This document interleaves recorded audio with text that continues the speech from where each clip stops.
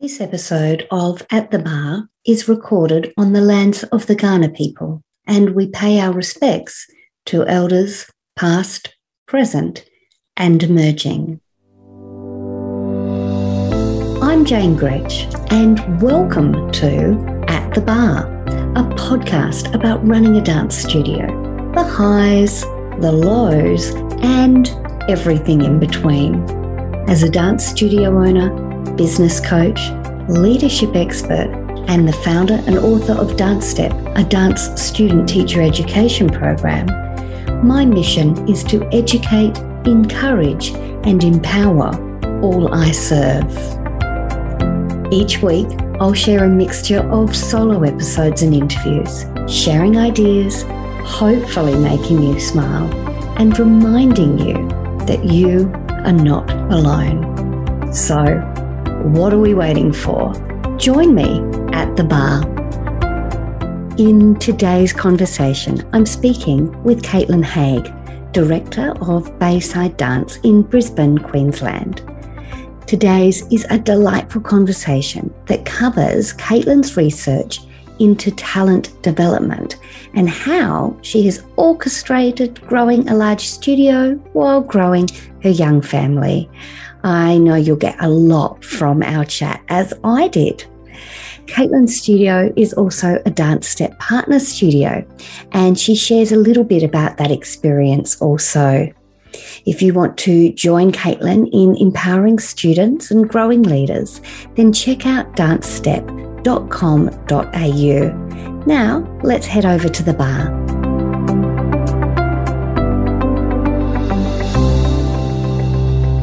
Hello and welcome to the bar, Miss Caitlin, my good friend from Bayside Dance. It's so lovely to have you with me today. Thank you for having me, Miss Jane. I'm very excited. Oh, my pleasure. You've been on my list for far too long. I will admit that. Now, Caitlin is the principal or director. What fancy title do you give yourself? Director is my fancy title. I just love it that we can give ourselves fancy titles. We can be whatever we want to be. So Caitlin is the director of Bayside Dance in Queensland. We've known each other for a good number of years now, and Caitlin was also a keynote speaker at the last exchange event, back in, it feels like 1984, but it really wasn't that long ago, but it was pre-COVID, where she was talking about talent development. So we can talk Bayside Dance as well, but maybe just let's talk talent development a little bit. I mean, you've got just a little bit of knowledge in this area. I feel like I'm still scratching the surface because it is such a big, complex, multifaceted thing in dance in particular, but in life in general, talent and unpacking it and unpacking how we develop it is very complex. But when we look at dance, there's so many facets that make up whether or not you would consider someone to be talented, from not just the physical things like flexibility or strength, but through to the mental side of things, so the psychological side of things, passion, motivation, the ability to relax is one that's come up a few times. Perfectionism, that we want like a little bit of perfectionism but not too much. And then you look further away from the athlete, so to speak. So you're looking then at like the environment that the athlete or the dancer is in, and things like their peers, their coaches, the environment, like the motivational climate of the studio. Is it one that encourages growth, or is it a fixed mindset type space? And then you look further again, and there's things like system factors. So that's like funding or availability of positions in companies and things like that. And then even further than that is like things like chance factors. So right. Is COVID going to shut down your production and that was your big break? Or did the lead person in the Nutcracker break an ankle and you got to step into the role? Or chance factors are actually quite a big deal in dance.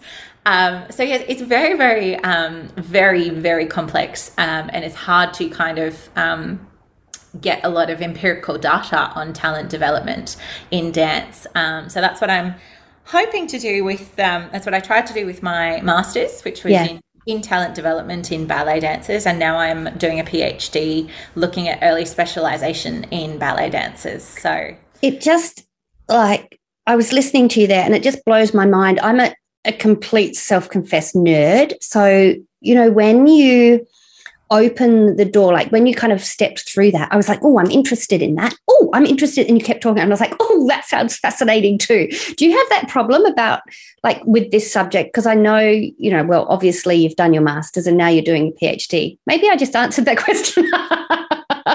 When do you stop? But, you know, do you just find there's more and more and more?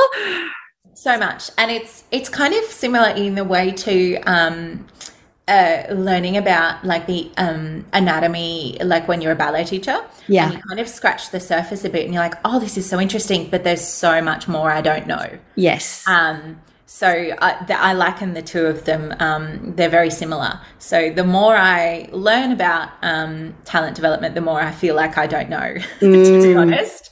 That's so true. I'm the same, even with teaching children and particularly teens. I love learning about my teens, and I'm like, oof, if I just knew all of this. But there's a process, isn't there? And yes, of course, there's always going to be more to learn. And as long as we keep being open to learning, I have noticed, so here's a little, I don't know, confession.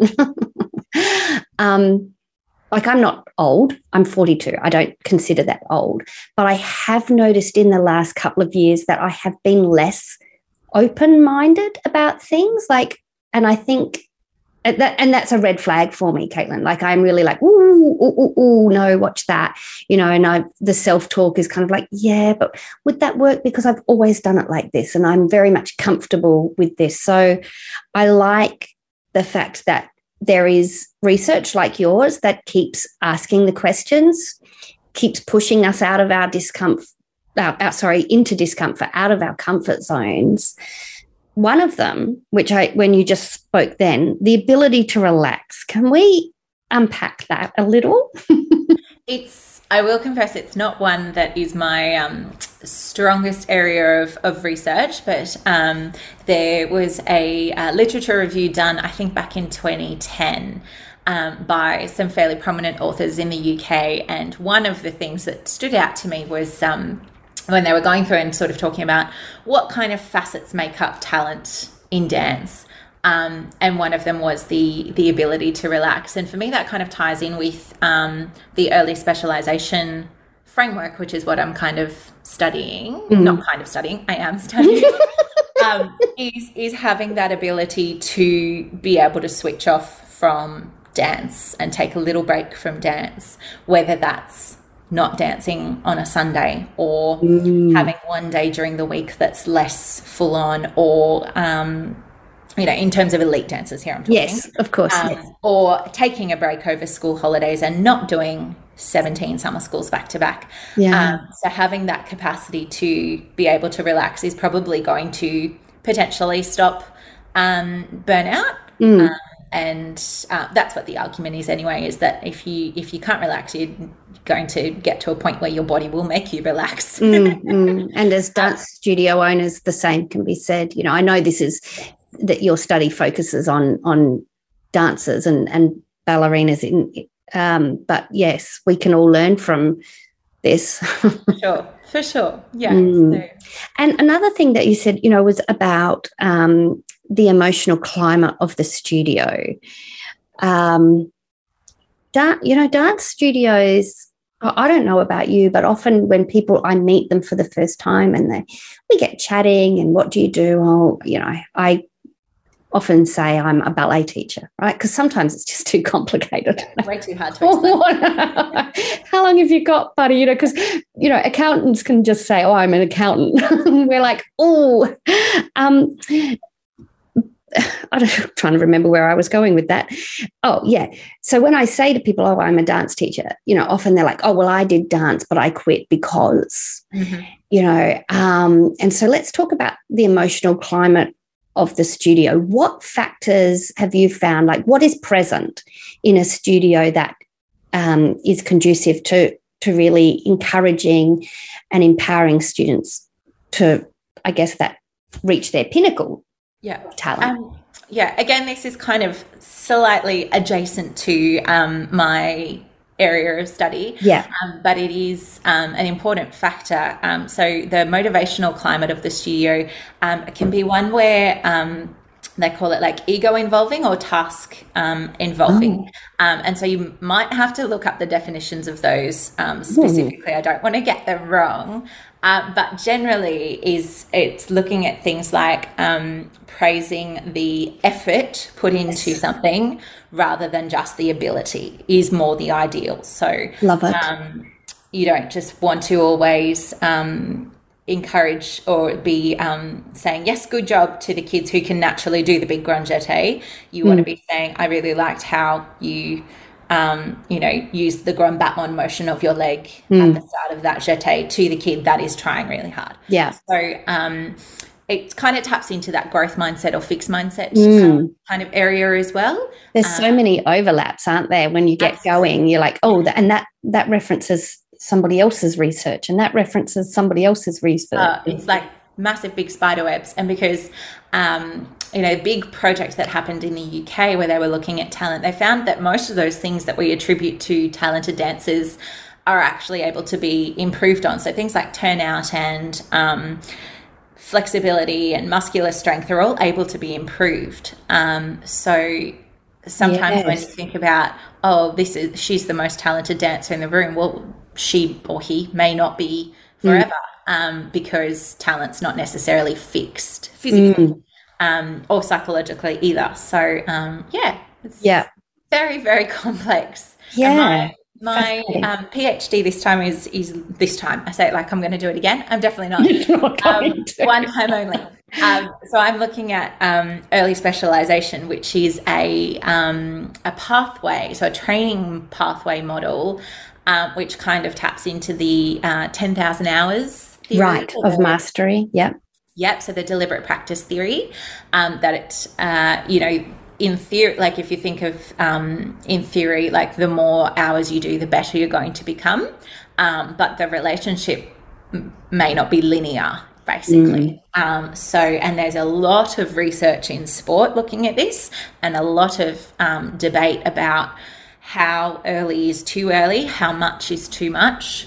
And that, obviously for all different sports, it's going to be very different. For things like centimeters, grams and seconds sports, so like weightlifting and things like that, there's not a huge correlation with starting early versus achieving success later.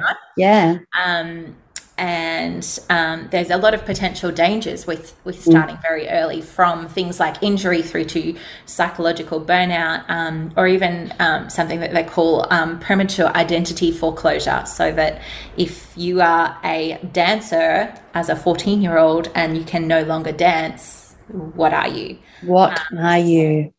Yeah, so there's a lot to unpack just in that space, which is where I'm kind of hoping to get some empirical data. So we all know that we've got friends that didn't start dancing until they were 14 and then they went off and toured the country or whatever. And we know friends that were the best dancer in the class and they stopped at 12 because they didn't like it anymore and that kind of thing. So trying to get empirical data is where academic research happens, and where I'm hoping to get something that we can then use to influence hopefully companies and training academies and ourselves as well as dance studio owners, to help inform us to make decisions about our businesses about, okay, if we are offering classes what are we promoting that is the benefit of that? Because it's certainly not that your 2-year-old needs to start at 2 to become a ballerina. On the way to the Australian Ballet, fast-tracking their pathway to principal dancer. Yeah. Fascinating. I do have to say, it's not to say that specialisation isn't necessary, because it definitely is, and because ballet is a really highly technical pursuit, so specialisation is going to be necessary. But at what point? And then how do we allocate resources for that? So if you're running a high-level training institution, should you be trying to attract people from other sports or other dance genres because they will come from they will have a different variety of skills that can then transfer into the ballet domain. So they call it an affordance landscape. Everything has a fancy name, doesn't it? I know. This is why academics is really fun, and you feel like you're really smart because you can say all these big words. So the affordance landscape is, so say there was a study done proposing that training in parkour, which is like an individual sport, you know, running and jumping from rocks and boulders or whatever. Yeah, it looks crazy. Which would have an influence, potentially influence on team sports, because it's going to improve how an athlete can cross the field, basically, because their skills will be more impressive in their footwork and things like that. So you could argue that, say, for dancers, maybe, you know, studying something like hip hop might help their musicality in ballet, because in hip hop you're listening for the accents in the music, you're getting down into the floor, you're using your quad muscles perhaps in a different way, and then it's encouraging you to get deeper into the floor in your pliers or whatever. You can transfer the skills. Absolutely, fascinating, as we often do. So so there's lots and lots to unpack just in terms of those sorts of things, without even touching on a dancer's physicality or their mental state or anything like that. Oh my gosh. Oh, better you than me. But you're doing all of this with, you have a 4-year-old and what, like 4 months, not even, hold on. Yeah, 3-month-old at the moment. 3-month-old. So you have 2 children, Millie and Cliffy. How's that all going for you? Because this is the question, you know, we just chatted before and I said, this is the question I get asked a lot. So how do we do this thing called motherhood as well as be a dance studio owner? So just how's that going today anyway? Look, today's good. Not every day is great. Some days are amazing. It's a real roller coaster of all sorts of emotions. I've really built up my team over the past. So I've owned my studio. I think this is our 9th birthday coming up in July. So not too long, but long enough that we've mature. I'd call that everything mature a few times over now. So, so I've built up my team. So generally people stay with us quite a while, which is great. So they know how things go. I have 3 of my team who I call my leadership team. Yep. And they are mostly in charge of the day-to-day bits and pieces. Yep. I have a secret email that nobody has my email address. None of my students have my email address, or parents. Yep. I have a secret phone number. Nobody's got that phone number. So I'm very much one step removed from perfect. The day-to-day operations. From the business, compared to when I started, when I taught every class, I answered every phone call, I answered every email. So I have done all the hard yards. I knew every student. I knew every student's parents. I don't quite so much anymore because I'm not at the studio all that much. Yep. But I float in and out, and I have a small teaching load at the moment as well. So I have 4 or 5 classes that I'm teaching every week. But what that does is it does allow me to step back and focus on bigger picture things. Yep. And to give those the time and space that they deserve as well. And it does allow me to have a bit of freedom to come up with, like, hey, how about if we did this way instead of this? Because I've got the space. I've got the mental space. Yes. I have, there's 3 wonderful women in my leadership team at the moment. One is kind of more admin accounting.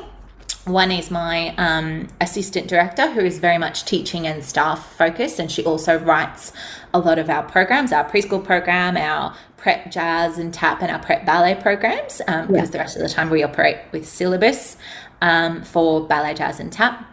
And then she also runs our Dance Step student teacher program, so she's in charge of managing that. And then I also have a customer service and events manager.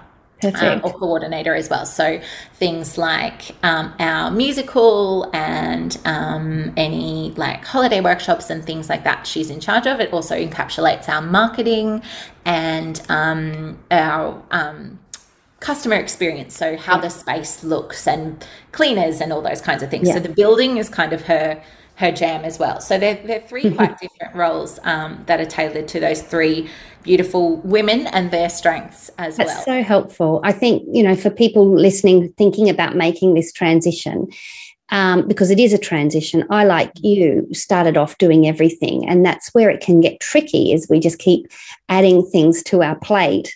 It's like the smorgasbord at the restaurant. We just keep adding things to our plate, and then we sit down and look and think, I don't actually know where to start. And also all of this together doesn't look that good. So just handing off some of those things. But the way you have separated, like for people listening to that would give some really good inside information as to maybe how they could separate those roles if they're planning on starting a family or even just trying to do other things. That's really helpful. And Millie dances, so you're also a dance mum, so that's lovely. Yes, she did her first competition the other day. It was very full circle moment. But yeah, she really enjoys dancing. If she didn't enjoy it, I wouldn't push the point. But she really enjoys it and is pretty good at it. So that's nice. Yep. And while she's having fun, then all is well, right? That's it. If she doesn't want to do it anymore, then that's fine. So that's been a different experience as well, as coming to things from a parent's side of view as well, of going, okay, how will I experience this competition? Knowing that my, obviously, mental load is much bigger than a usual dance parent going to a competition, because I'm worried about all of them, kids in the team, not the one. Going, okay, how do we best provide this information for everyone? I'm a parent, with my phone in my hand, what's the best way for me to access it? All that kind of stuff.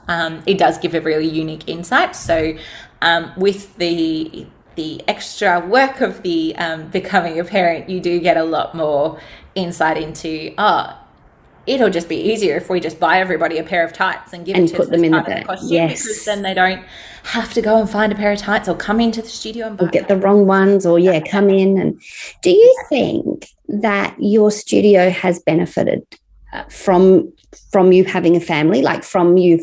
I guess it's what having Millie and now Cliffy has done is forced you to reevaluate your role and, I guess, change the structure a little bit of your organisation. Do you think that has been a positive for not necessarily you so much, but as the business unit? Yeah, I think getting out of my own way is sometimes a big thing, and not being the bottleneck. All the time. Are you looking at me? Because, it was even up until last year, it was up to me if the toilet paper got ordered or not, and why. It doesn't matter. You don't have a special. You don't have a special skill set for ordering toilet paper. Absolutely. So we did need a special skill set during COVID to get toilet paper, though, didn't we? we took out toilet, like we usually have it stacked up in the toilets, and we took it out of the toilet. Yes. No, you will not have that. Yes. I think too, because we've been through a few different iterations of what our leadership team looks like. So it's not like automatically one day I said to my assistant director, so you teach for me one day a week, can you now be assistant director? She and I have worked together for a very long time.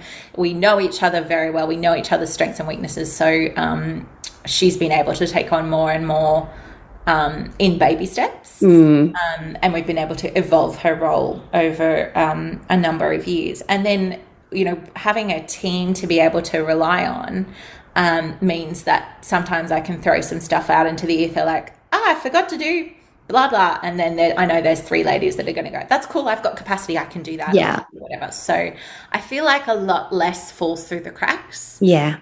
Because I would start to say no to things because I don't have capacity to take on anymore. Whereas shared amongst a team of 3 or 4, then even being able to delegate beyond that and go, this would be really great if we could do this, but we don't have anyone who can, amongst us, we're all kind of at capacity. Blah, blah said she wanted some more hours. Great. Off you go. You do this. Yeah. So that's been really great as well. One thing that I've offloaded this year that's been an absolute godsend is organising relief teaching. My poor assistant director has had to do such a poo of a job.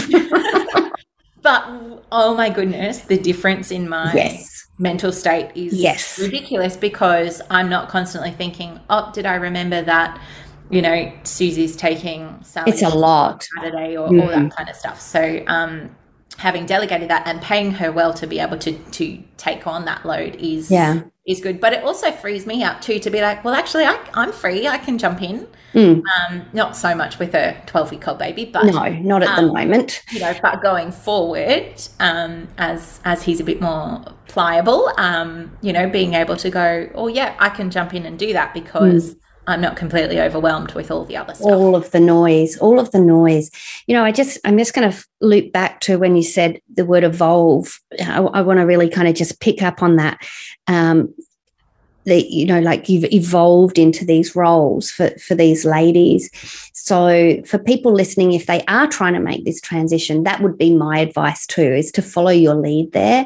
It's not just one day it's A and the next day it's B. It's like you do have to plan for this and get people slowly up to speed, and you don't want to overwhelm them, but you also want to see how they cope with different levels of responsibility. Some sink, some you can have.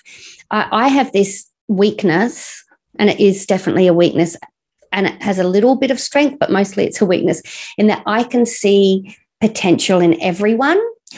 But unfortunately, sometimes I've run into the trouble where people cannot see that potential in themselves. So it doesn't actually matter what I can see in them.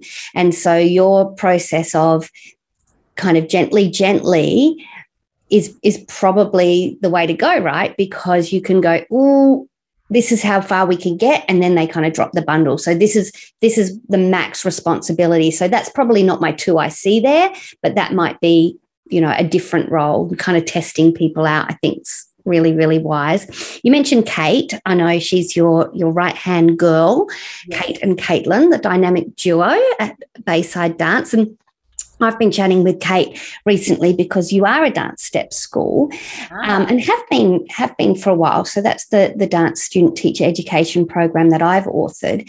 Can you tell me a little bit about, I guess, what you've found for your students that are going through that program? How, what things you've noticed about them, or that they've mentioned to you that they've enjoyed, assuming that they have? They really love it. And probably the greatest thing to come out of it is that I now have a number of students who have become assistant teachers, or are then graduating to having their own classes and being, fully fledged teachers, and are pursuing Certificate 3s and Certificate 4s and things like that in dance and dance teaching. So I think when young adults are given responsibility, they really thrive on it. And we found that by doing that, by giving them that responsibility, that, well, it's your job to help mark the roll, or it's your job to take this warm up, or it's your job to manage that student who's joining in via Zoom today, or whatever the role may be. They really, really thrive on that responsibility, and they understand so much more about the dance class, and are really able to take a lot more back to their own dancing as well. So we often find that they're picking up on corrections given to their little level 1 ballet students, and are putting that into their own, maybe ballet work as well. So yeah, it's really wonderful. Our students that are going on to do all sorts of different things. We've got quite a big cohort of grade 11 and 12s at the moment, and they've all got jobs, and they've all listed Dance Step as a a thing that's made them to be able to be really responsible in their workplaces and things like that. So yeah, it's really great, and it's great to see that sense of leadership starting to develop from a young age as well. Excellent.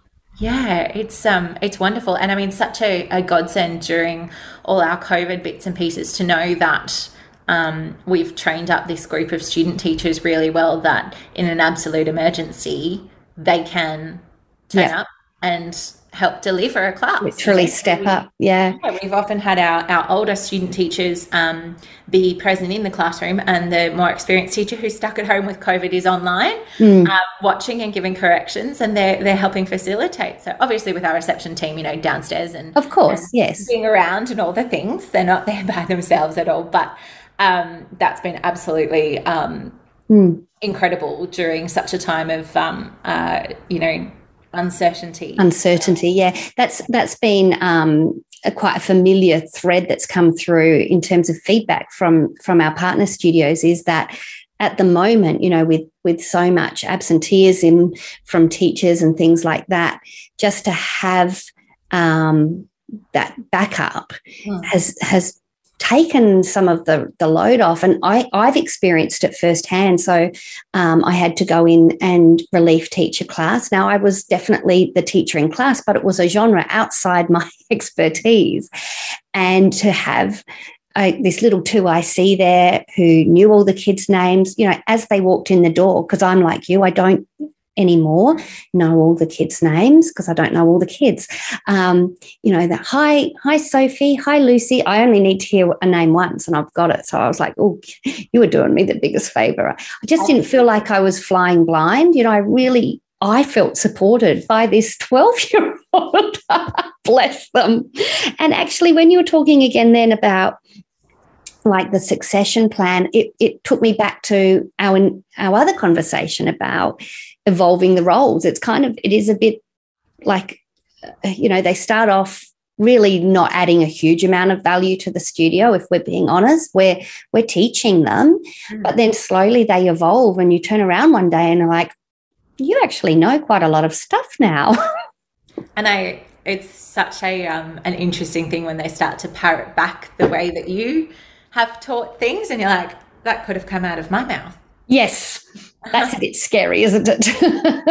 You're like, oh, I love it. No, I love it. Well, thank you for sharing that. I'm so pleased that it has been a positive experience for your Bayside students and obviously for the studio as well.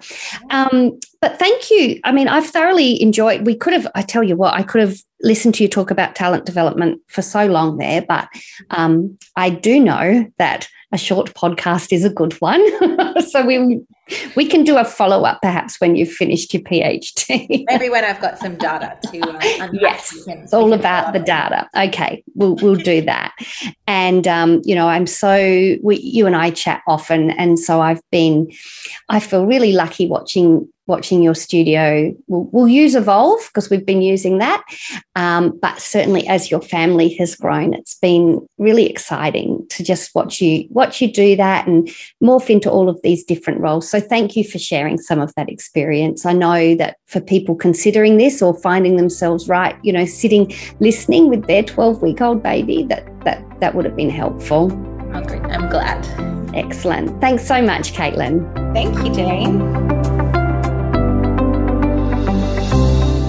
Today's episode was proudly brought to you by Dance Step, the leading done-for-you student-teacher education program for dance studios. If you've been thinking of implementing a program in your studio, just like Caitlin did, but don't have the time, then Dance Step has done all the heavy lifting for you. Check out the website, dancestep.com.au, and request an information pack via the contact page, and let's start the conversation. Thanks for joining me at the bar. To find out more about past episodes or how I can help you grow your own leadership or train student teachers, head to dancestep.com.au. Great leaders create leaders, and I'm here to help you be and do both. And please remember to rate and review me on your podcast player of choice. See you next time at the bar.